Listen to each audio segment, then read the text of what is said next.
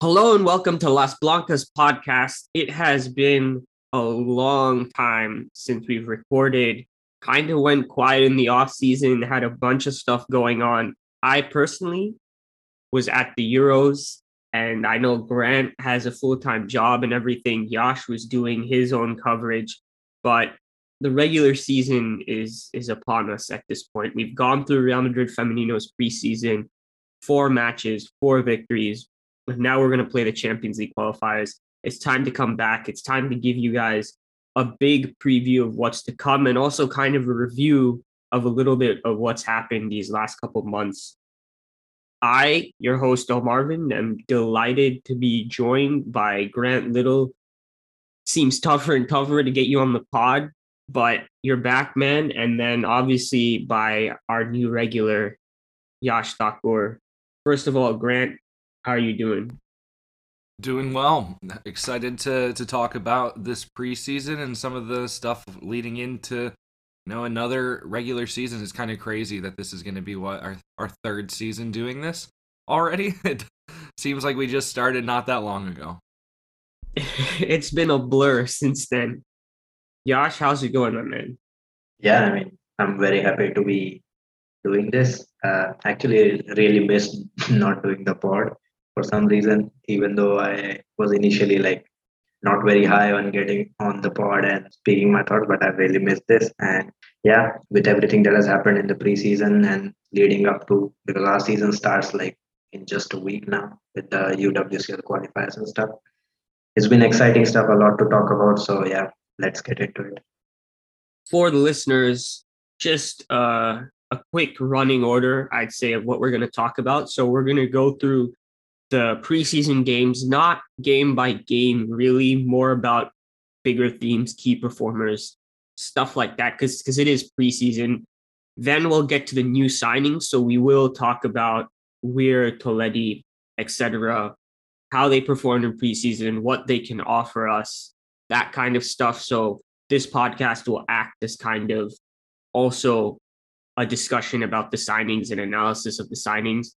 Then we'll move on to talk about the El Confidencial report on Ariana Arias and kind of what was alleged there, and Kike Marin and that whole thing. Then we'll get into all of the mess that's been happening with the league. You know how it is, right? When Las Blancas comes back and we've been out for a while, there's a lot of bullshit that would have gone on that we've got to go through and cover. And then just some little other things at the end about the updates to the Real Madrid website and jerseys and stuff like that. So we start off with preseason, and as I said, four victories in four. So first, it was a 3-1 win versus Osasuna in the Copa Sentimiento, the name of the preseason cup. And that, when we won that, we progressed to the final, I guess, versus Real Sociedad, which we won 3-0. And then we had a separate preseason kind of tour, I guess you can say, in the Czech Republic, where we defeated Slavia Praga 2-0. And then we beat Sparta Praha 1-0. Josh, we'll kick this off to you. I know you're gonna have a ton to say, but what would you say are some of the biggest themes from preseason, the most notable things that we can take away from these four games? Yeah, so a very positive preseason, I would say. First of all, like 4 wins out of four started on a very good note. New signings settling in quite good, already contributing as well. So like there's no kind of settling period for these signs. And once you get to see the name, we have signed like Caroline Weir, Tonetti, Naomi Feller, like you expect these players to quickly come in and deliver as well. And that is what we have seen in terms of the big themes that we got to saw, like first was like Esther is still the heart of our attack for most parts because we saw Naikari being played up front. We saw both of them being played in a front two as well. So that is the thing. Like the attack really just lights up when Esther is there because she does a lot. Like she drops off, she picks up the ball deep, she then spreads it out. She's always trying to get on the ball. So that has been a theme that has continued from previous season. One major theme that really stood out was our pressing. like it's not the most well structured press that we have been executing in the preseason, and it's just 4 games and players are getting up to speed. That's the caveat here, but the chances that we were able to generate throughout our preseason games, one of the common theme was we were trying to get turnovers high up the pitch and then turning them into shots. So that was really good to see. In terms of then what we got to like in the last part that we discussed, who is going to have a breakout season, and given the recent performances by Lucia Rodriguez on the right back, I think like she has set the tone for the season to come, and she might be a really crucial. She should be a really crucial player for us moving forward, and we saw a glimpses of what she could do. Olga hasn't skipped a beat ever since last season, ever since those Clasico games. She is still as important and as explosive as ever. So these are some of the points about players and some of the tactical stuff. In terms of like team structure and stuff, I don't think like there was any major changes per se. We are playing a 4-3-3. I think that is what we are going to play moving forward, or a 4-2-3-1, basically, with probably I think we'll talk about what are the viable options, but I think it will be Teresa and Toletti in the double pivot, which we are playing as a number 10. So not huge changes in terms of how we are positioning our wingers as well. Wingers are still staying wide and trying to stretch the field. Fullbacks are providing the support on the overlap. So not major changes, and one wouldn't expect that in 4 games either. But yeah, I mean, positive start. We have been scoring goals, and most of our goals and chances have come from those turnovers, which has been welcome change, I would say. Brent, I know it's been a little tougher for you to watch all these games, but from what you were able to see, what are some of your takeaways? Yeah, I completely agree with Yash about the defensive tenacity in the pressing. I thought it was really good. I think that, when Caroline Weir and Esther are pressing as the front two, it's been really good, and I think the midfield and the center backs have done a really good job of stepping up and intercepting passes and creating those transitional moments. I think, I only watched the first 2 matches of the Copa Sentimiento, so I didn't see the Czech Republic tournament. But just looking at the scorelines, we've given up 1 goal and it was off a penalty. I know that there were some chances that we conceded in the Czech Republic tournament, but I think that's super promising, and also that we scored multiple goals in all of the games except one. I felt like there was a lot more variance in the way that we were attacking. Obviously, we mentioned winning the ball back through our press, but I also thought that we had a good variance of going out wide, slowing it down, swinging the point of attack, going centrally with some of these passes, with Esther making those runs, Feller and Athenea out wide. I liked to see kind of the balance of the attack, because I think we've talked a lot about how in the past we've been over-reliant on one wing or over-reliant on direct balls or whatever it may be. Like, I felt like we had a lot more variance, and it was a lot harder to predict where the goals are going to come from and how we're going to be able to create those chances. So just to quickly run through the list of goal scorers in preseason, just do it game by game to make it simpler. So Weir actually opened the scoring, not an official goal, but you could say she scored the first goal of the season if you extend and include these games.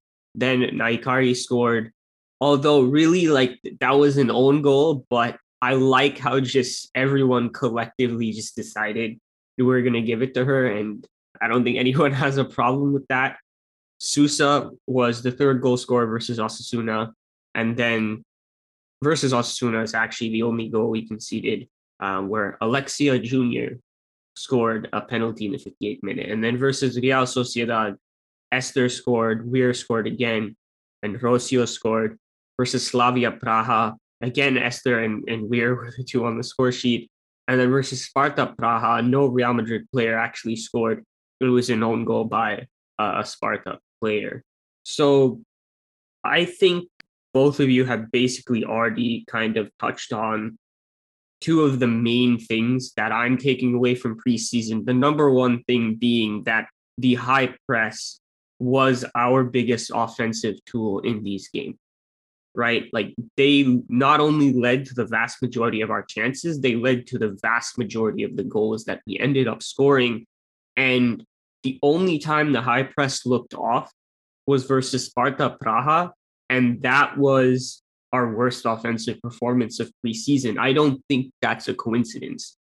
I mean, I think there's still a lot of work that needs to happen in possession. That's not something that's just going to happen overnight. That's going to happen in 4 games as the team is working itself back into fitness. But I think it's just representative that there is more work that needs to be done when it comes to that. And it is telling that when we weren't able to generate those high turnovers, our offensive performance looked a bit dry. Now, granted, that lineup we had versus Sparta Praha was probably our most initial experimental lineup. It had Paula Partido, an academy talent starting. It didn't have Weir in the 11 initially, right? So you can say that that was part of it. And definitely when the substitutions came on in the second half, there were like 4 or 5 substitutions that came on together. Real Madrid improved a little bit, but I do think the press was a big part of it. I know Yash in his little recap mentioned there was some disconnect in the way that we were applying it. But also I think Sparta was, interestingly enough, probably the team that just played through pressure the best, right? I thought they were actually quite competent on the ball and provided us a good test that way. And that's the thing with preseason, right? There's a lot of, variables and factors that have to make you be cautious about any of the statements you're making. For example, versus Real Sociedad, they had like half the team missing. 4 or 5 academy players were in the 11, or B team players were in the 11, or something like that. And we had a very, very easy time. Whereas last season in preseason, we remember that Real Sociedad defeat. It wasn't super pleasant. Misa, Cardona were famously not that happy. So yeah, I mean, I don't know if we go into this new season just thinking, wow, we're gonna smack Real Sociedad when we face them next. But it was nice to win 4-4. And I do think the fact that the high press is so key to offensive chances does clock with things we've seen in the past with Real Madrid. And I do think that while it may make us think, all right, well, where are the solutions in possession coming? I do think we should also see that as a really big positive, because I think based on the profiles of this team, with the type of players we have in attack, I think they're very transition based. If we can really implement a consistent high press system game to game, that could be a path forward to just upping our offensive potential a little bit and leading to easier goals. And we have the players to press too, especially when you add someone like Toletti and into that midfield, and Weir joining up front with Esther to press up top. Like that's actually a very solid spine of players through the middle to press. And we've always had hardworking players out wide. So that's like the main key thing I'm taking away. The second one was that in all of these games, we start off with a 4-3-3 formation. Now, that doesn't necessarily mean that that's what Toril is going to go with, but I just thought that coming into this, like we were set in a 4-2-3-1 basically, right? And that Weir would be the number 10, and that you have a Toletti Zornoza double pivot, reviving what we'd seen at Levante. And it was very much a 4-3-3 in the first halves of all of these games. And then Toril went and changed it up, moved to different looks, wanted to see what the 4-2-3-1 and stuff looked like.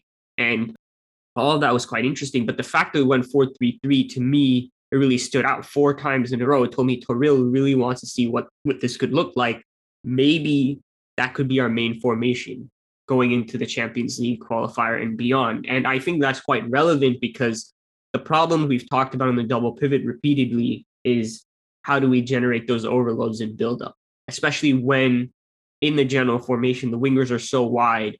Who is occupying space between the lines? Who is doing that work besides one of the forwards? And we've talked about having underloads up front. I think something we saw, especially with Weir in that advanced left central midfield role, was we ended up having 2 players who could push up on either side of the striker and just provide a little more dynamism and a little more. I think that's kind of the variety that Brent was talking about, right? In what we were doing, to just provide us maybe not a grand fix in possession, but something more.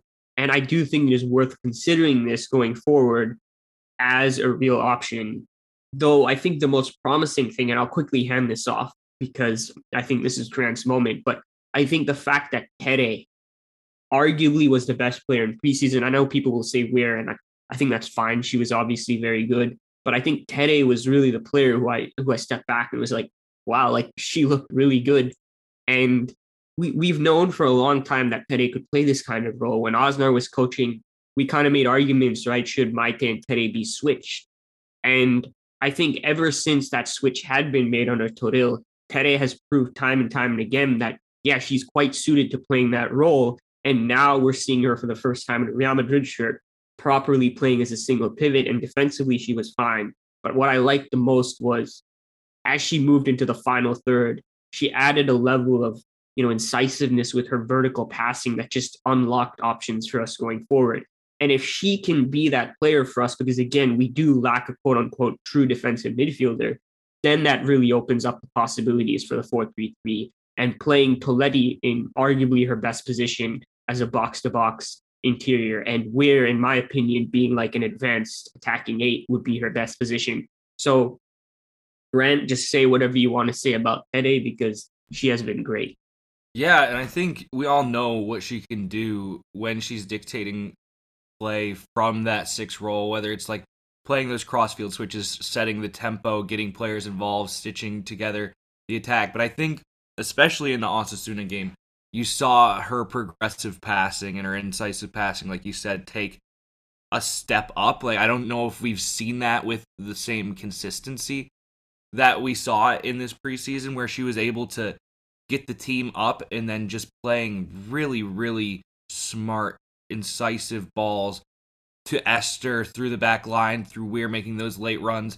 I thought that she was so good. And when you have someone like that, also alongside Caroline Weir and Sandy Toletti, you've got 3 midfielders who can really split up a defense, combine, but then also play that final pass through the central channels that we've kind of lacked in the past. And it was just a really, really promising preseason for her. I mean, I've always been super, super high, but I was a little shocked just by how frequently she was able to split the defense with those balls throughout preseason. I think the thing with Tere is she really thrives when play is in front of her and she can see her options and make decisions. Not that she's bad in tight spaces or back to goal. I mean, she certainly had her moments there, but I think that just is more Maite's thing, right? Like weaving in and out of tight spaces, short, link up, that type of thing. Whereas like Tere can do that, but if you put her in a position where the entire field of view is in front of her, she can make those longer passes on the ground that just really clicks for her. And she starts to get into the game and control the tempo. Obviously, Maite can do something similar as well, right? It's not like she's one dimensional. In fact, she's arguably the most diverse player in the squad in terms of her on possession game, which brings me to the next point. Yash, people were screaming, where's Maite? Where's Maite? She had a little bit of an abductor problem, so she couldn't play in the first 3 games, but we did get to see her start in the 4th one. What do you think of her performance? Yeah, I think she was spectacular. Like coming back, I was expecting her to be to see the dynamics between her, Toletti, and Weir about how things would happen, but we didn't get to see that often. But in the game that she played, like initially she in the final game that she played, she started as an advanced 8, which in my opinion is the perfect position. If we can't put her in a 10, if we can't manifest that role, playing as an advanced 8 is great. So she was trying to do bits. She was receiving in on the half turn. She was receiving and turning away from challenges, and just she has her way with the ball like that very few players. So she was doing all her bits. Then later on, around the 30th minute, because Zornosa was playing as the deepest midfielder, and we know like she isn't as good as Maite in that role because she gets caught out in transition a lot and can't like, cover the ground that well in defensive situations. So then around the 30th minute, Maite switched back as the deepest midfielder and then operated from there, getting support from Toletti during build-up at times, and sometimes Zornosa dropping as well. And Zornosa then flourished in that advanced role that she really likes to.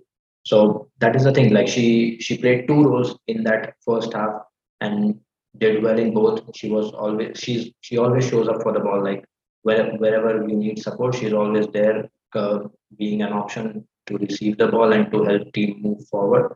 Her passing was her passing was good, not as crisp as you would expect from her, but yeah, it was like it was that slick passing that she gets on the first touch. She just shapes the body really well when receiving, and then just is able to direct the ball the other way out of pressure. That's really nice. We got to see that as well. So yeah, I mean, positive start. I hope she can stay like injury free, and we get to build because, like you said, she's arguably one of our most diverse players in the squad. So yeah, we're definitely gonna be needing her. So I would say probably another storyline that really stood out to us was the minutes that the youth players got. I mentioned Paula Partido starting in the fourth game. Her, Carla Camacho, and Peachy were the three who really got the most minutes. Sofia Fuente was another who made her debut for Real Madrid in goal, but she saw a lot less time on the pitch. I guess I can hand this back to you, Yash, and then Grant, you can hop back on and say anything about those players that you want to. But within this kind of a small sample size, what did you think about our youngins and how they managed to perform? If you can, which one of the three of Carla, Paula, and Peachy kind of stood out to you the most?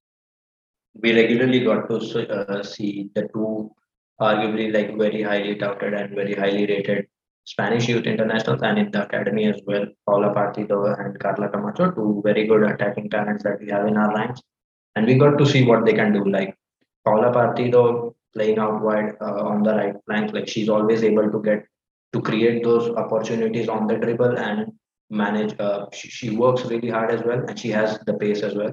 But yeah, we saw the naivety as well when in the fourth game when she started the game, our press didn't look that good. But that is something that will come with time after she has spent a lot. So I'm not blaming her for that. But we got to see what she can do on the ball. She's good in 1v1 situations. She can beat you for pace, generate that space, and then cross the ball in to create some sort of a opportunity. And Carla Camacho is just the agent of chaos. I feel like she is physically very strong. Even for her age, she is able to dominate other players and just create a ruckus in the box where like ball just falls somewhere and then she's able to get the shot off. She's always regularly, if she gets a slight opportunity, she's trying to get the shot off, and that is what enables her to like score goals as well.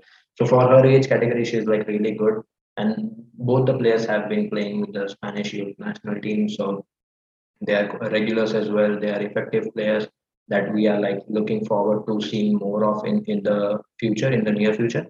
Now about the goalkeeper, like she coming through the Spanish youth ranks, she is very highly rated. Like she is seen as the next best goalkeeper for the Spanish national team. We didn't get to see that as much with the senior side, and I think that will be difficult given Misa isn't as old or something. She's still young, so we won't probably get to see her a lot. But she's really talented. Like she has good reflexes, and she has a good distribution as well that we can like work upon.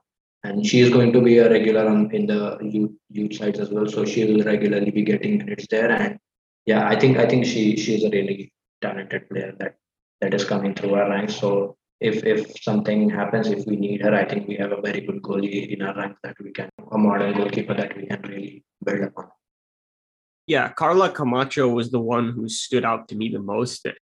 I forget which game it was now, but I think you could say multiple. She had plenty of chances that she probably should have ended up converting, but you know how we are on this podcast, right? I want, what's the long-term view? What's the repeatability aspect of it? And the fact that she was able to get into those situations with her runs in behind was really promising. Like she was able to form a synergy with players behind her really quick in terms of, okay, when do I make my run, in sync with the pass and get in behind and find those opportunities. And yeah, like very kind of physically imposing in terms of her speed, the way she bangs into defenders and kind of sets them off. It was good. It was good, bright stuff in preseason. This is part of the value of preseason is seeing young players really go out there and play 150%, try to prove themselves and hopefully kind of insert themselves into getting a shot in the first team later. I don't know if that's really going to happen given Esther probably being a nail down starter, the fact that Naikari is still there and stuff like that. But I wouldn't be surprised if she gets some minutes, here and there. And yeah, she looked good in preseason. Don't have too much more to add about what you said about Paula Partido. In terms of Peachy, it's a little bit of a tough one because she was playing center back when she came on, and we were not really tested defensively throughout these preseason games, right? We kind of would have expected it versus Real Sociedad, but for the reasons already mentioned, that wasn't really the case. In fact, they mostly were not able to build out of their own half, really. And so everything was just kind of played there.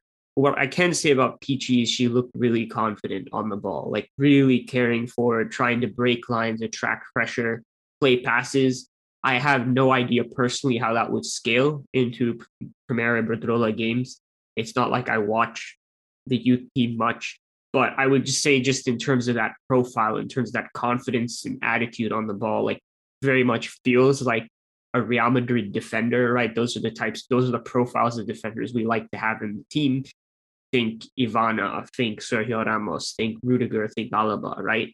So yeah, I mean that was just a nice thing that I enjoyed seeing.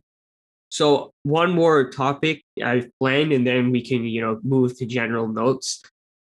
Mostly good vibes in this preseason, but I would say Muller and Speva took a decent bit of criticism. I mean, they tend to be the two who generally lack some of the protection that the other players do. I don't know, Grant, how you have to say about this, but in the two games you saw, what did you think of their performances? Yeah, I thought Muller especially was underwhelming, and I think it is tough for her too because you have like Feller and Athenea who are super direct going at players, taking them on, and Muller just kind of plays a different style, and I think you need to be set up in a specific way to kind of get her involved, dropping in. She doesn't have just that pace to get behind and that pace to blow by defenders like some of the other two. And I think when you're rotating these lineups so heavily, it's hard to have that kind of understanding with a player, especially with so many new midfielders. So I think that, while the criticism may be not necessarily deserved, but like understandable, I think that if we're going to play Muller out wide, there needs to be more of a tactical game plan to make use of her unique skill set, which is different than our other wingers. Josh, what do you think about them? To be honest, I don't know like what you guys think about it, but I don't really see Moller as a wide option. I don't know why we keep persisting playing her. I know she do thinks that she is a wide player, but I think her skill set is more suited to a central role. Like Grant mentioned, she doesn't really have the pace to blow away defenders. She is skillful, I'll give her that, but one of her biggest strength is her her off the ball movements, her late runs into the box, and her play with the back to her goal, with the back to the goal. So that is what we need to expect, and that is where she's best at. So positioning her wide and expecting her to like beat the players on the pace, generate that space, and get crosses in like the other two wingers for us do. It's just an unfair scale to judge her by. So yeah, I mean, I don't really see why we keep persisting playing her in those wide positions. Like if we have to play her, just play her centrally alongside Esther in a front to change something if you want to get the best of her. But because otherwise, I don't see how we are going to ever see what we will never be able to maximize her qualities. I feel. As for Sababa, I don't know like why people are so harsh on her. I don't know what they expect, whether they expect her to get an assist or something, a goal every game. That's not going to happen. I feel like she's a good player. She does things really well. She defends well, good as well, and moving forwards, she has a great cross on her. So yeah, I mean, I don't really see much of the criticism. Can Sarava improve? Yeah, sure, she can improve, but I don't think like she is the worst player.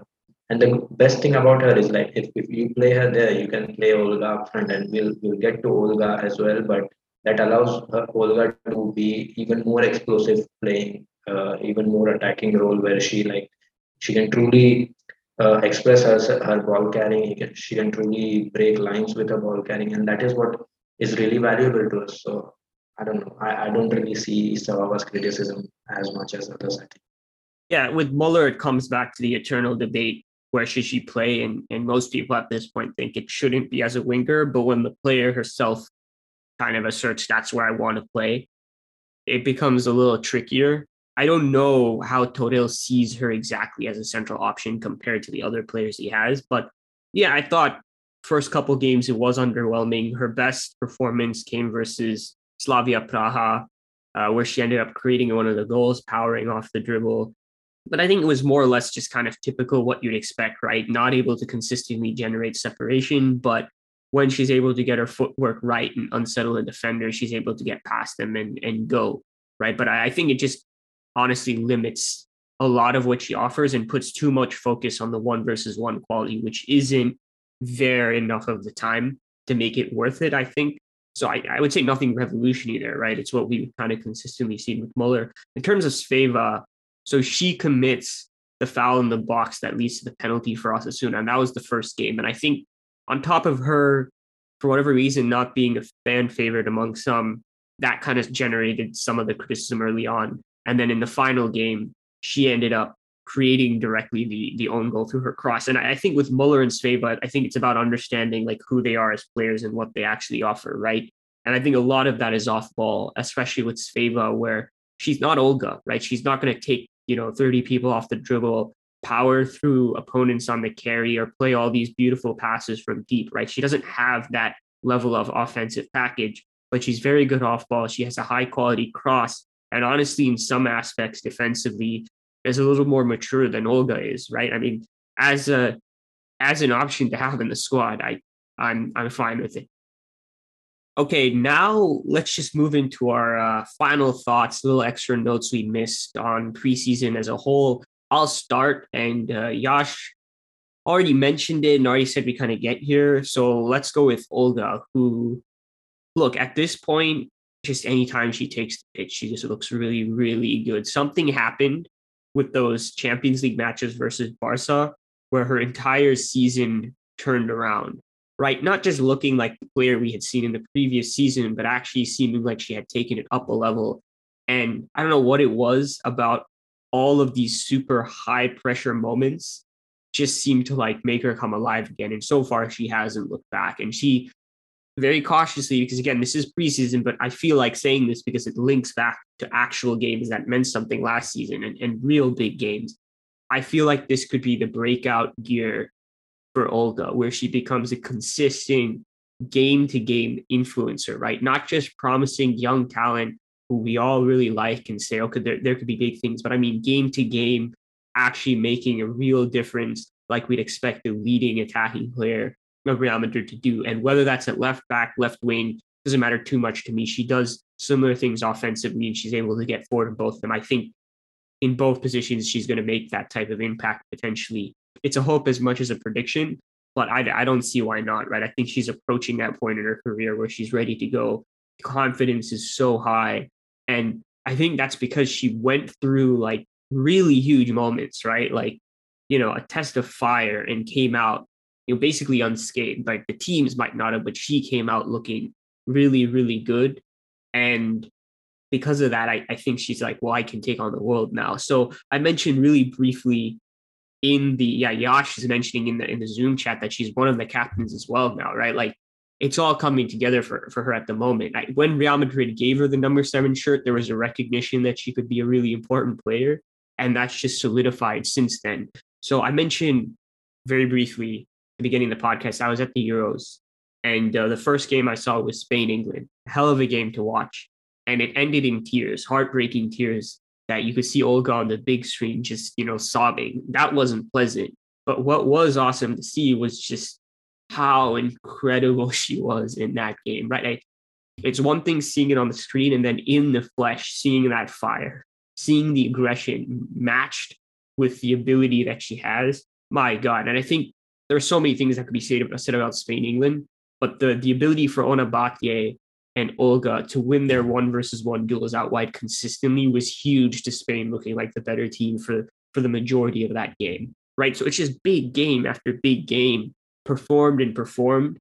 And at this point, like it's not like, oh, it's not like a surprise that she looked like one of the best players in preseason, right? I'm just raring to go to see what she can do in this new season with a proper preseason ahead of her. Hopefully, like, the nonsense of the start of last season behind, and with a real platform to shine. So if you guys have anything else to say about Olga, you can. I think I took most of it there, but also anything else as well. I Anything? think you hit it there. I think we all know last year she came up as a big game player, but I think that she has the potential to be making those kind of big game impacts in every match, and it's been super exciting to see her develop. And hopefully, this is the season where she takes that big leap of a step to become consistently one of the most important players on the team. So let's move on to the new signings. And we will start with the big one, the one that we've been asking for so long. When she said that she had always dreamed of playing for Real Madrid, that Zidane was her idol, we were never going to let go, would we? And it seemed since then like it was destiny. Of course, I'm talking about Caroline Weir. Grant, let's hand it off to you. This is the player that you've been watching for a long time because Rose Lavelle, of course, used to play at Manchester City. How excited are you about this? What can she bring Real Madrid, and what did you see from her in preseason? I was so excited. One of my favorite players signing for, my favorite team. So it was a match made in heaven for me. And just the way she plays, I think, suits how this Real Madrid team has played as well. I think we've gotten to see her a bit as a 10, a bit of her as a left-sided 8. And I think just her ability to cut open a defense with crossfield switches for through balls, her ability to press and win balls back in our own attacking third is crucial, and I think that was really, really displayed in the preseason. Another thing that I love is her ability to arrive in the box and score goals. 3 goals, obviously, and a lot of them came from those late runs into the center of the box. We haven't even seen her score a worldie yet, which will probably come against Barcelona, judging by her time scoring those against Man United for Manchester City.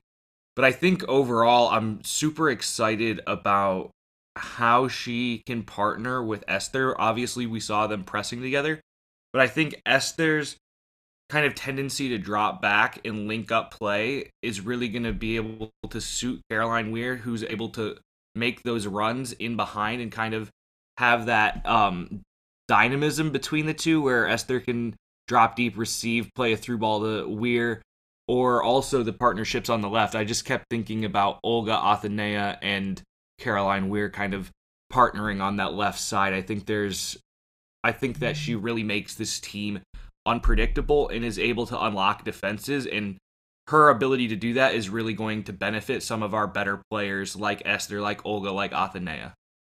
There's so many things that can be said about Weir. I keep it short because Grant covered most of it, but she can do everything in possession that you could want from a central midfielder, despite being best as an attacking 8, right? I mean, she links play, she can play back to goal, she can play every type of pass you want. And then on top of that, her movement is so good. And I think the movement is key, right? Because that's what makes her best in a role higher up the pitch, right? Because if you can do everything in possession, there's a tendency both from the player and coach to say, okay, well, I want you deeper. I mean, that's kind of what happened with Maite, right? Under Aznar in the beginning, right? Is you're so good on the ball. Okay, why don't you dictate everything from deeper? And with Weir, the realization has been with her that, well, yeah, that's true. But if you play her in more of kind of a freer 8 role, she can do that stuff. But then she's still allowed to get forward and time those movements in behind, time those movements between the lines to receive in higher positions where she can show her quality there.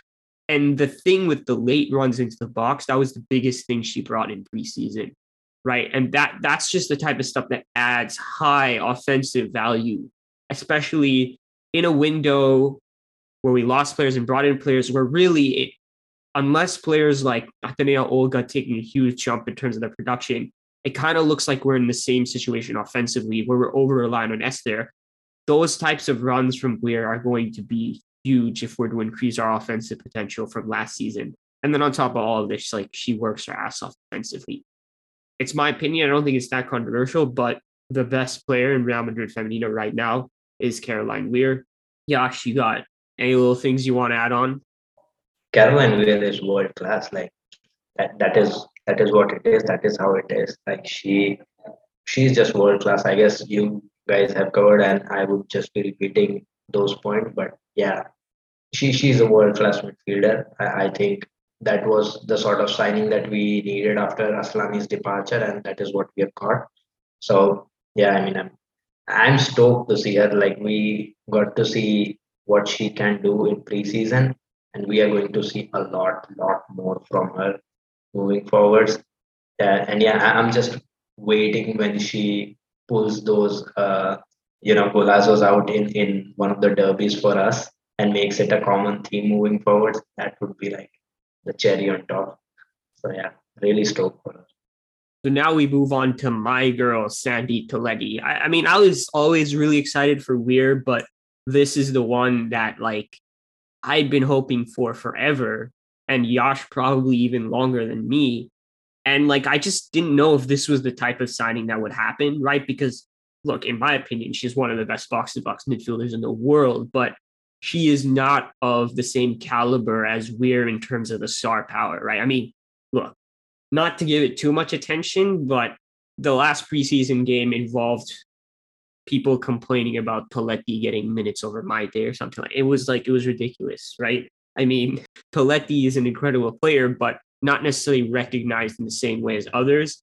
And the second there were rumors, maybe in the middle of last season about it, like I got so gassed. I was like, I can't believe it, right? Like one of the most undervalued midfielders for Real Madrid to pick her up, right? Under the nose of the likes of, Chelsea and so many other teams who could really use a profile like that is an incredible coup because really she should be at teams that are competing for titles right now, in my opinion. So as you can tell, I'm very high on Sandy Toletti. And why? Because, and I think that's the thing with, I guess, all of our midfield options besides Zornoza is like the level of versatility and, mobility they have is incredible. And it gives us so many options. And Toletti is one of them, but let's say tilted a bit more to kind of like the physical intense side of things, right? So when Zornoza and Toletti played together, Zornoza got to the point where she was taking up more of a deeper position in possession, conducting play, but Toletti was carrying a lot of that defensive responsibility as a box-to-box midfielder in a double pivot, right? And so she is a legitimate defensive force, although she's not necessarily like a six, right? You wouldn't consider her really as a screening presence, although she can play that role. She can play it, but I would say she's best when she has the freedom to go forward, both defensively and offensively, which is why I'd say her best role is like Weir also as an interior, right? Like we saw with France at the Euros, because her movement between the lines, her late runs into the box, her movement on the shoulder, all of that is top notch. And she has quality on the ball. Not quite like what you consider for a Weir or Maite between the lines, but she is good on the ball and she's a very strong passer as well. So you have someone who's kind of another all-round package, but adds a decisive defensive edge. Like that's that's an invaluable package to bring to Real Madrid. And I feel like this is a player that we really needed, right? Because what was one of the debates we had last season? Well, should we start Kasi in the big games or not? And it was always a question of too many trade-offs, right? Kasi, yes, she was very good defensively. She was the most physical option we had in midfield, but a lot of liabilities on the ball. And at certain points, it got to me where it's like, yeah, I wouldn't have started her versus Barca, right? Because I actually think the defensive value of being able to retain versus the press was more. And for a team like Real Madrid, unless your defensive ability is so great and so outlying good, you can't really have those trade-offs. And with Toletti, we just removed those problems, right? We're not going to go into big games and being like, are we going to lose presses? I mean, no, she just basically gives all of it to you with a higher defensive presence. So, Yash, I say it's my girl, but this is really your girl. What do you have to say about her? I mean, people don't realize that Toletti was voted as the as the player of the tournament. She won the Golden Ball at the under 17 level at both the European Championship and the FIFA World Cup. People don't realize that she isn't like a late bloomer or something. Her talent was remarkable right from when she began. Injuries derailed her in between, like they really hampered her. She was out for a year or so, year and a half, and that really took the limelight from her. But she was a star from the beginning. Like people knew this girl was like special. And when she like really started to blossom in Montpellier, people started to take note. Oh yeah, like the the golden girl of around I think 2012 is back again, and she is ready for that. So like you said, she is an all round package. She started off as an attacking midfielder earlier, but now she is a proper box to box force, as you say.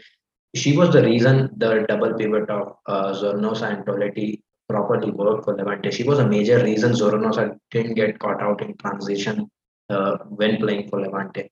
So that is the thing. Like you play Zornosa deeper, Zornosa is not a deep lying playmaker or something. She'll get caught out in defensive situation, and we have seen that. The reason it didn't happen in Levante was because of Toletti. Toletti covered everything, and she provided such great coverage in on either ends. Like that's just remarkable. When the rumors first began, like you mentioned, we discussed it and we were both really excited. And there is a reason for it because she is a player that can really take us to the next level in terms of offering security off the ball and offering value on the ball. So yeah, spectacular sign. Let's move on to Naomi Feller from Stade de Rennes, a very highly projected player, but one that right now is more potential than like realized product right now. Yash, what do you think about her caught Real Madrid's eye, and what do you expect from her this season? Yeah, so I think when the rumors first began, my worry was that we were seeing her as a central option because she was playing that role for Stade de Reims. So that is the thing. If you just looked at her numbers, like she just scored like one or two goals last season. So it isn't something very impressive to write home about. But there was a reason for it because she was being played centrally, and that is not her position. She is regarded as a top talent in France as well. She has shown that at the youth levels, and her best comes playing wide, which we saw Real Madrid do. Like I was very happy when in the first preseason game we saw her being named as the right wing option against Real Sociedad as well. So that was really cool, like because that is where we get to see her at her best. She is a great 1v1 option. She she can beat you for pace. She has the pace. She has the defensive acumen as well, where she can consistently drop back and help the fullback as well. We saw her doing that in the game too.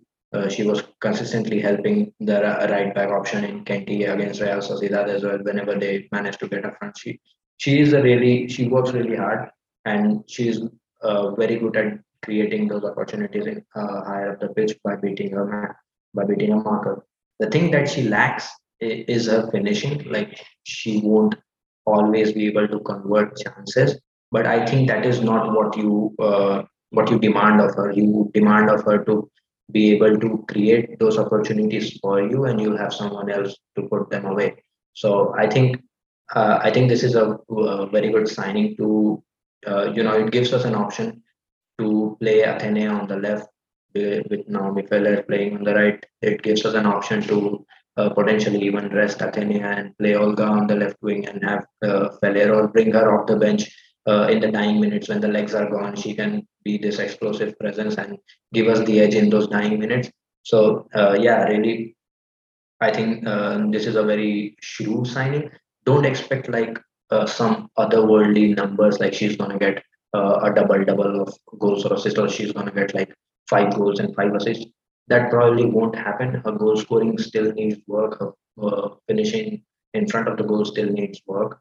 But yeah, she is very good at what she does, which is if we can create isolation for her in the wide area, she can get the best of her marker and she can create opportunities for us to score in the box, or with her crosses or with her cutbacks. She can run at the byline as well, and that's where she's best at. So it would be good to just take her out wide. And like I mentioned before, her defensive work rate is really good. So given the thing that we have seen about our high press in the preseason, I think that bodes really well because she can contribute to that as well. So yeah, I mean it's a shrewd signing, I would say. I don't have too much to add to that. In preseason, I think a lot of the focus was on kind of her physical ability, her pace, her strength on the ball, her one versus one ability, and all of that was promising. But what really stood out to me was I thought her movement coming inside between the lines was quite clever. I thought the timing of it was spot on, which surprised me because to be able to do that like in literally the first game that we saw was something. And I thought she formed a bright early synergy with Tere and Zornoza versus Osasuna. It was actually her coming inside with Tere finding her that actually led to that first goal, right? With Weir crashing the box late. And that kind of made me sit up a little bit because I like attacking options that are able to provide you with a wide range of things. Sure, right? They'll have a core part to their game, but it just makes things easier on the team, on the coach, on the options that you have if they can do things like come inside and provide different looks in possession and feed options across the field, link play a little bit. She doesn't strike me as well that is like her bread and butter thing. But when you kind of mentioned that she played central Yash before she came to Real Madrid, I mean, I can see it. Like I can see her having some of those instincts. But again, right, it's about properly looking at a player and saying, well, they might be able to do something. So where are they best? And I think probably what you were saying, where having her play wide, where then she can then come inside and offer those things when she wants, is probably best than, I don't know, playing as an attacking midfielder, as center forward or something. But that's something that really stood out to me. And I'm definitely going to be looking for that in the regular season games to see, well, when is that popping up for us and what is the effect of that? Because that was something Cardona did consistently that added another element to our possession game. And when she was injured, it was just gone, right? There was no one else really providing that. And so I'd love to have a little bit of that back in, even though it's probably not going to be at Cardona's level, at least to start. So the final signing, Katalin Sousa from Inter, the most controversial signing, I think it's fair to say, coming in at center back as the replacement for Babette Peter. And a lot of charisma straight off the bat. It's clear she's glad to be here, wants to be here, is having fun with the gals and having fun on the pitch too. Really confident character on the ball. Like again, kind of fits that profile of what a Real Madrid center back could be, but also taking a fair bit of risks, which showed up in our last game as well. Yash, why has she been a controversial signing, and what is the actual level of player we have here? Oof, controversial. I don't know about controversial. I think I think she is a good quad signing. I don't think like she improves us in any particular department per se. Like she isn't a massive improvement in terms of ball playing or defensive side of things over either Rocio or Ivana. So I think I think people are high on it from whatever I was able to gather on from my Twitter timeline. I don't know what the general consensus is, but yeah, I don't think like she is a massive improvement. She's good on the ball. She has got the range. We got to see some of those moments where she brought the ball out under pressure. She turned away from pressure to to get into space and then drive up the ball or just distribute it.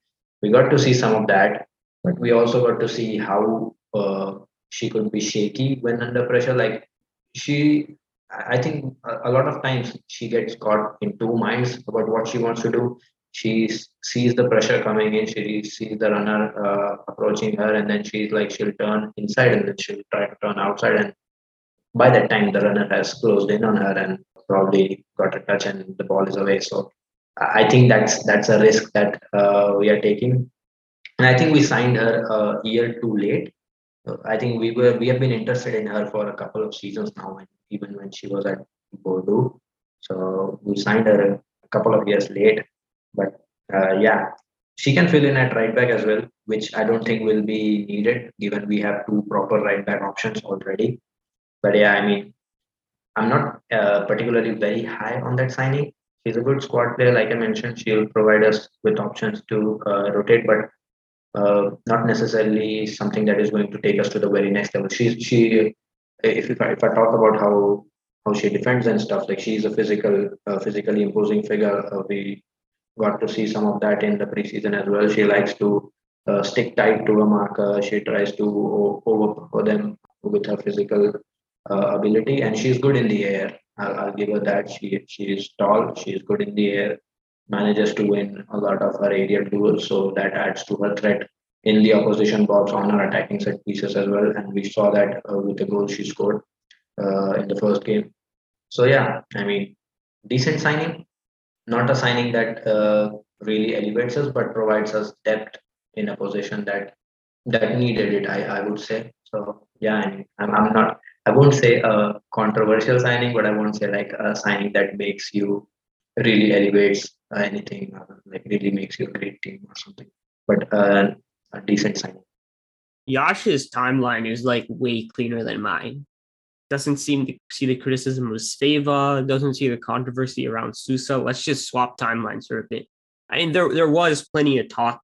I mean, because we've been linked to her for a while, as you said, and as the transfer came to basically be a reality, plenty of people who were looking at her performances, right before she came in, right with the international team and stuff, were like, well, is this the level of player we should be signing? Blah blah blah. And then there was some discourse around Sousa kissing the badge and people getting really like infatuated with that, and then some some barbs about it's about quality, it's not about whether they love the team, et cetera, et cetera. Usual Twitter stuff.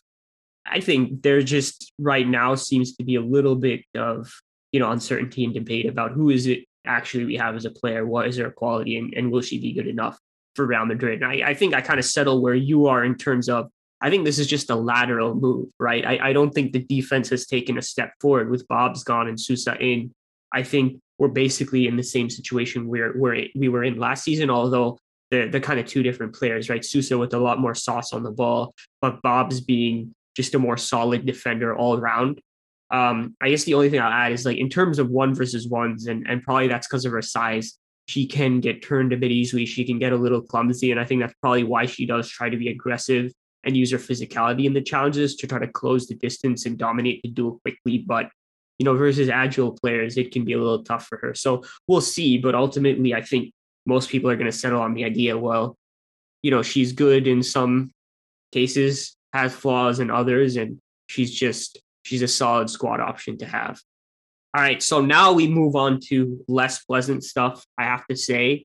The first thing we obviously cannot skip is August 9th, and El Confidencial report by Kike Marin comes out basically saying that Ariana Arias has alleged workplace harassment and abuse of power at Real Madrid Femenino. And we don't need to recount at this point because we've reported on it extensively, but this comes on top of multiple things that have accumulated over the years, which prompted me not so long ago to write about how we need to sort the situation out and do a thorough investigation, like talking about maybe we're not taking the women's team as seriously as we need to, et cetera, et cetera.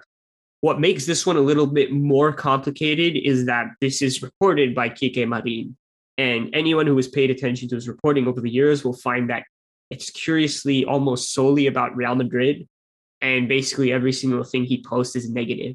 Now, this is not me coming out and saying, well, just dismiss the entire story, right? Because the key part of this that made it even worth reporting on in the first place was that it includes some quotes from Adi's family. But if you go and read the article, it's in classic Kike Marin style, which is there's something there that is truthful, but just leverage to make whatever points he wants to be making. And there's so much opinions and claims from the author himself that you need to be careful about. And basically, when you're reading through it, we'll put the links to everything in the show notes, but probably already saw it on Managing Madrid because we posted about it. Take that with a grain of salt. right? Because there's a lot there. And he writes in a very slippery way that I have a great distaste for, especially when I have to report it on it. It becomes really difficult for me because how do I kind of parse through this and give people like, the most accurate information I can kind of glean from this? But, he says stuff like, at the end of the article that it's an open secret that the head of the Department of Integrity and Security, Alfredo Lorenzo, has a close relationship with Ana Rosell, which is like, okay, maybe it is, right? But you're just saying that as if it's a fact and using that to back up everything you're saying. So I would go in there and kind of just really laser in on the quotes. That's kind of the important thing here. The issue is it's not quite extensive. And so ultimately, I'm left kind of wondering what all of this was truly about. Because when you really read through it, you realize how unclear it is. What is clear is that Ari filed a complaint internally with the club, something to do with workplace harassment and abuse of power, and Real Madrid didn't really react to it or dismissed it, and that possibly contributed to her leaving. And her family specifically said that we're very proud to belong to this club, but with all the pain that this entails, we would like Real Madrid to investigate and carry out all the appropriate procedures and take the measures related to the workplace harassment protocol as soon as possible, right? That's kind of the key thing here. As to what that exactly is about, he says that Adi allegedly asserted that Madrid had meddled with one of her call-ups to the national team, and that according to Marin, Madrid hid a national team selection from Adi, and she only found out through social media, but in the context of her being dropped and the insinuation being there that Madrid pressured the national team into dropping her. And then kind of the other thing was that apparently, according to Marin, Adi had informed Begoña Sanz, who is the deputy to the general director and theoretically the one with direct oversight of the women's team. So Adi apparently informed Sanz that Rosell had told her that those who had to play played, not the ones who are the best, and that as long as she is in charge, it will always be like this. I mean, we've confirmed in the past that Rosell has meddled with team selection, but as to whether that was directly relevant to this allegation of workplace harassment, I don't know, and it's not clear. So it seems like a lot of this revolves around meddling with the national team selection, but whether there's something more to that, whether there are additional details, again, very unclear, and I don't have too much hope that we're going to get more, right? So we have that, right? We have the stuff that Marin said in regard to those things, and then we have the quote from Ari's family, and then a pretty weird section where Marin kind of splices in some quotes from the family saying the player's psychological situation was worrying and that this should all be resolved so it's possible to avoid harming other players for the exposed reasons. But then in the phrase situación psicológica, which obviously this article is in Spanish, right?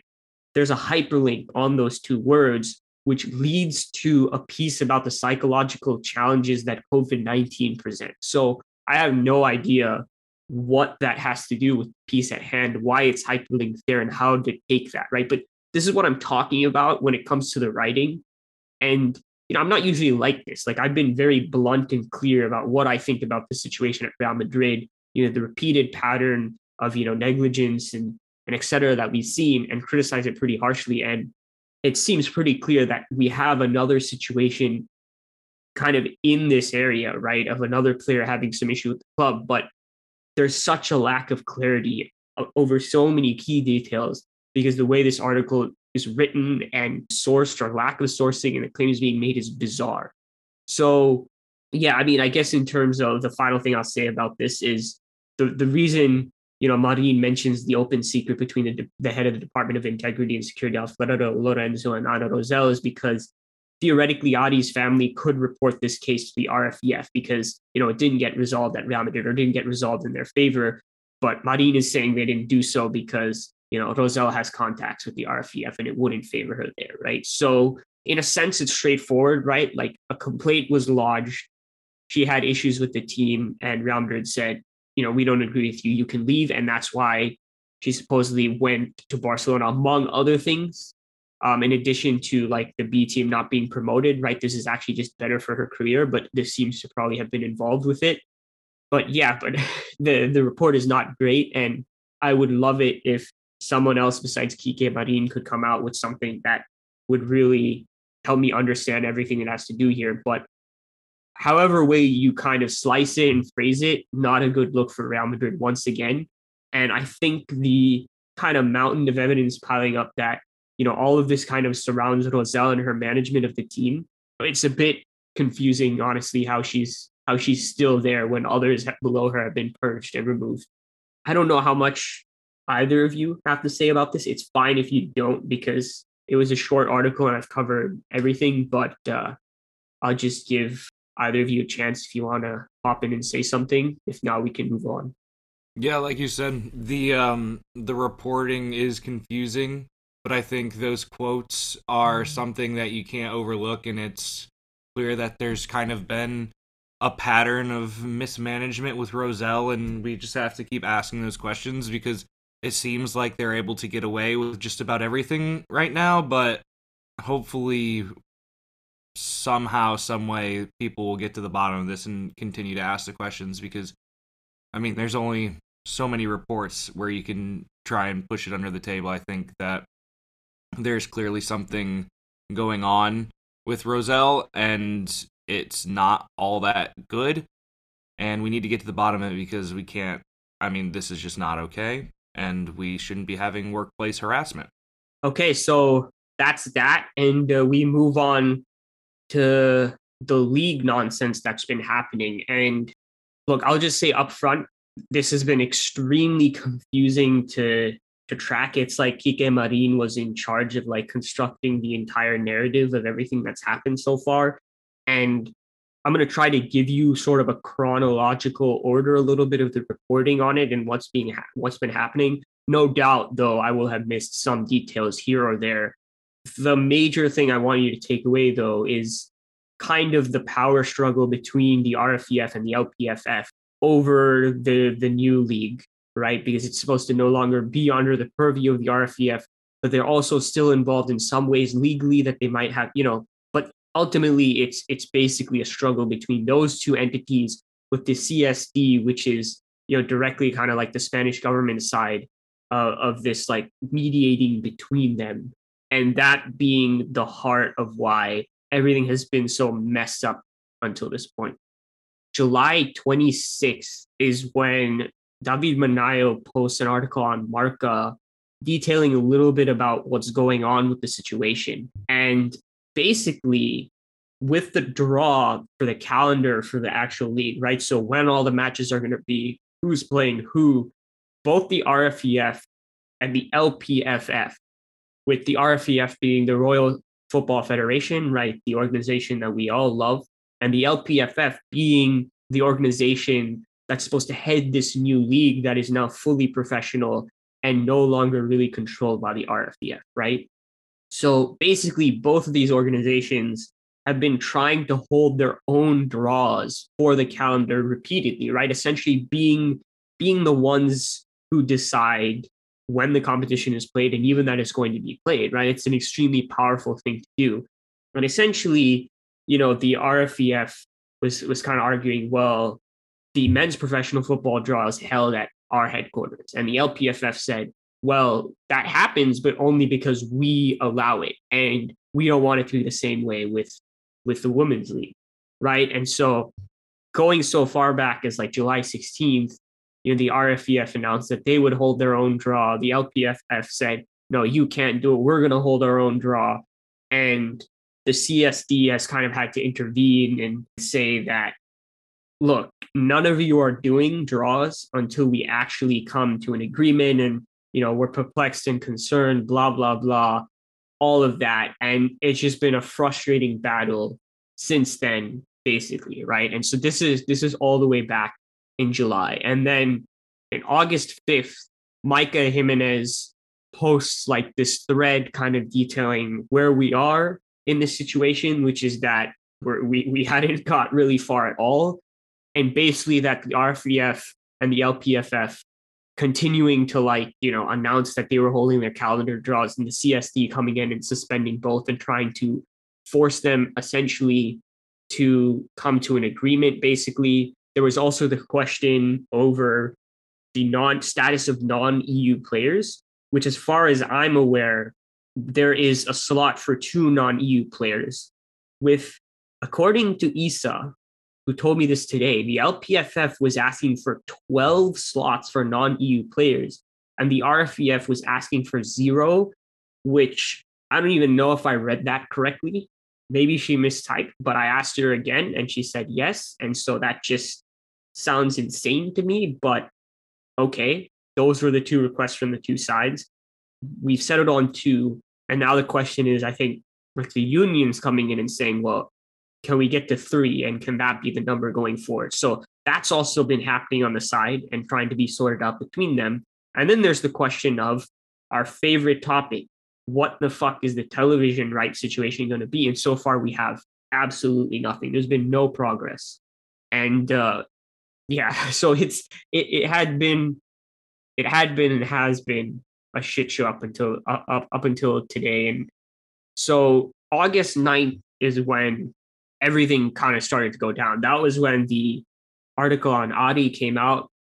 And that's also when the RFEF released a statement saying that, basically the LPFF's decision to hold a draw and, approve the competition rules, saying that the LPFF doing this by themselves was basically legally incorrect. They were not allowed to do this. And I don't know who is right here because it's a purely legal argument in this sense, under the fact that this is generally a power struggle between the 2. But the LPFF responds and says, yeah, that's not the case. This is under our purview. So the continuation of the same sort of stuff, but all of this basically happening on the morning of August 9th, me waking up and trying to sift through this and wondering what the hell is going on. But basically a continuation from what we've seen in July and probably earlier than that. Also on August 9th, because why shouldn't everything happen on August 9th? Plazo FootFem, women's football Twitter account, Spanish women's football Twitter account, of course. Apparently they had an interview with Pisco, a player from Granadilla, and that player was asked, are you going to go on strike if this continues, right? And there had been previous comments, from union representatives and stuff like that. Look, if this goes on and we can't solve this internally, we might go on strike. And when Pisco was asked this, she said, well, why don't you ask the players from, basically the Spanish national team players, why don't you ask them? And that caused a shitstorm because people took it as, oh, well, you're putting this on, the likes of Alexia, et cetera. And that's not how I took it. I think it was more of a point about how there needs to be total solidarity, including with the top level players, because they're the most important if there's an idea of a strike. Because if you don't have, Barca players, Real Madrid players, Atleti players joining in, the strike is going to be completely pointless, right? For it to be tactically sound, everyone has to be involved. And yeah, I mean, that just tells you the kind of situation we were in until that point. Apparently, the CSD's response to all of this come in was that, the LPF and the RFEF have to agree on how, where, and when this competition, when the league draw will happen, right? So they have to find an agreement. And at this point, the league was going to start in a month, and everyone is freaking out, what is going to happen? And then August 12th, we actually do get the league fixtures announced. So it looks like they were all able to come to an agreement, and everything went smoothly there from now on. Right, wrong. The first draw was actually incorrect. I think the RFEF mixed up match day 6 and 9 or something like that. And so it was incorrect. And then they had to redo it. And then we finally got our draw, our 30 match day draw. And now we know who Real Madrid is going to play.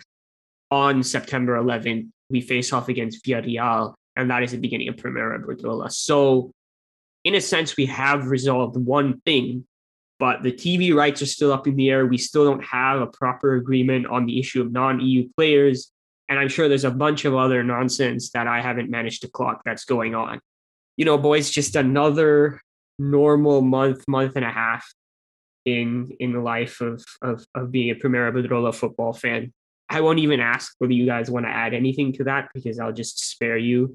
Maybe you can at the end. But I tried my best in trying to sum up and inform you guys on kind of the general flow of events up until this point, what has been resolved and what still needs to be resolved.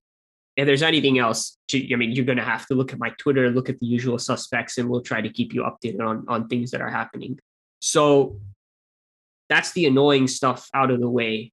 To end on a bit of a lighter note, like we have complained for a long time about the Real Madrid website, the information given to us, the social media, some of these things, it does look like they're improving. We all know that Barbara Quesada of El Patio is now the full-time Real Madrid community manager, as they say. And the Twitter game has stepped up when it comes to the graphics, when it comes to, I guess, general information given to us. It's mostly timely. It looks like a more professional account. We're getting more media.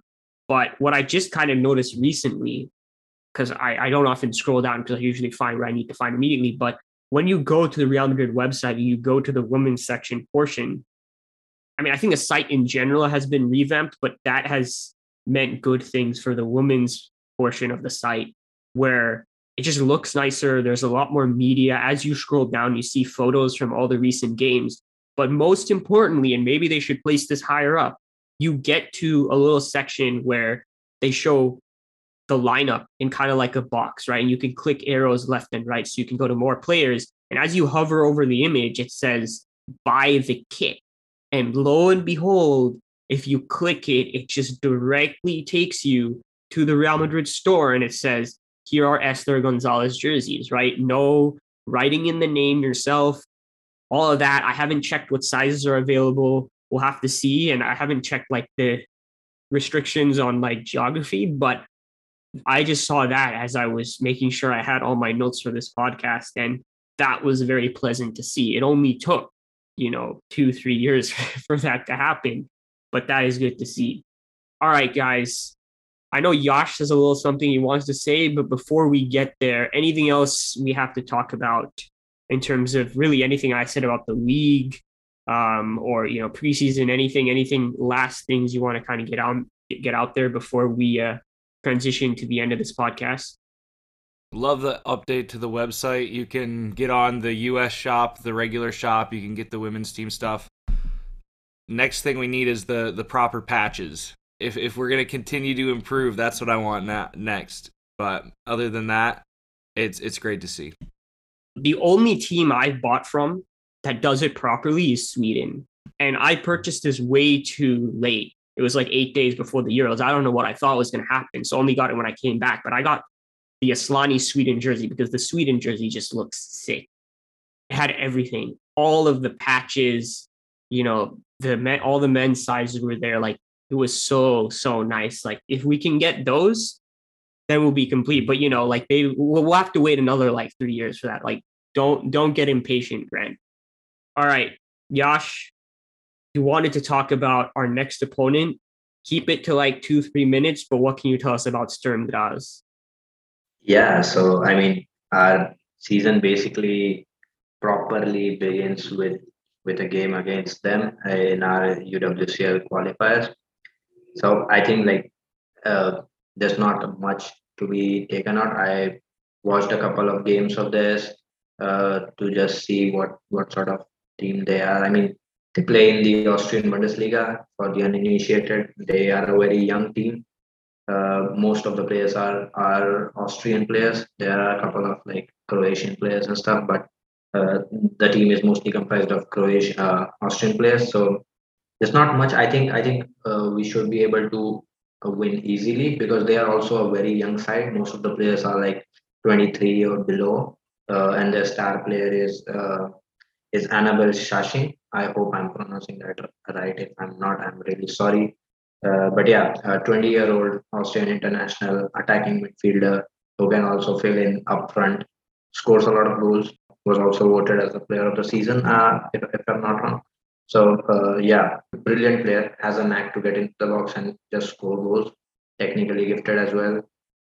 And being 20, she also has earned her senior debut last year and was named in the Euro squad for Austria as well. So you can see that she has that projection, she has that level, so she is going to get there. But apart from that, I don't think they should be a big trouble to us. I mean, it should be an easy way because they are also going through their preseason now, and where we managed to beat Slavia Praha 4-0. They lost 7-1 to them recently. So, I mean, there's a clear talent gap between our squad and their squad. They are fairly young squad. Yeah, I'm hoping we win. But yeah, here are just a couple of players that you can possibly take note of when we get to play against them. So Annabelle Shashing, as I mentioned, great player, goal scorer, and she comes from the team that has been a dominant force in Austria, SK Saint Pölten. If I'm again pronouncing it wrong, I'm very sorry. Then another player that really stood out to me was Andrea Glibo, another midfielder that can play up front or out wide. Good player, pretty good on the ball, comfortable on the ball, and in 1v1 situations as well. So yeah, I mean those are the two players that really stood out to me. Yeah, I think we should win. But if you wanted a little insight on what they do and how what players are important to them, this is it. Appreciate it, Yash, as always. I just remembered that probably we should have talked a little bit about the qualification process to get to the actual main Champions League, but we are running out of time a little bit. I will link a thread that Marina posted explaining obviously everything you need to know in the show notes if you're interested. Probably also we'll like post an article about it or talk about it on the next podcast that we have. But yeah, like if you want the info, we'll be right there and you'll be able to find it. But we come to an end here. Another fairly long podcast, but I think this was expected given all the ground that we had to cover and all the things that we had to talk about, and that this is a season preview podcast. But I think we kind of powered through it rather efficiently. As always, gents, it's been a pleasure, and we will be back soon because the season is getting underway, and we're going to get back to the regular schedule. So talk to you guys later, and Ala Madrid. Ala Madrid. Madrid.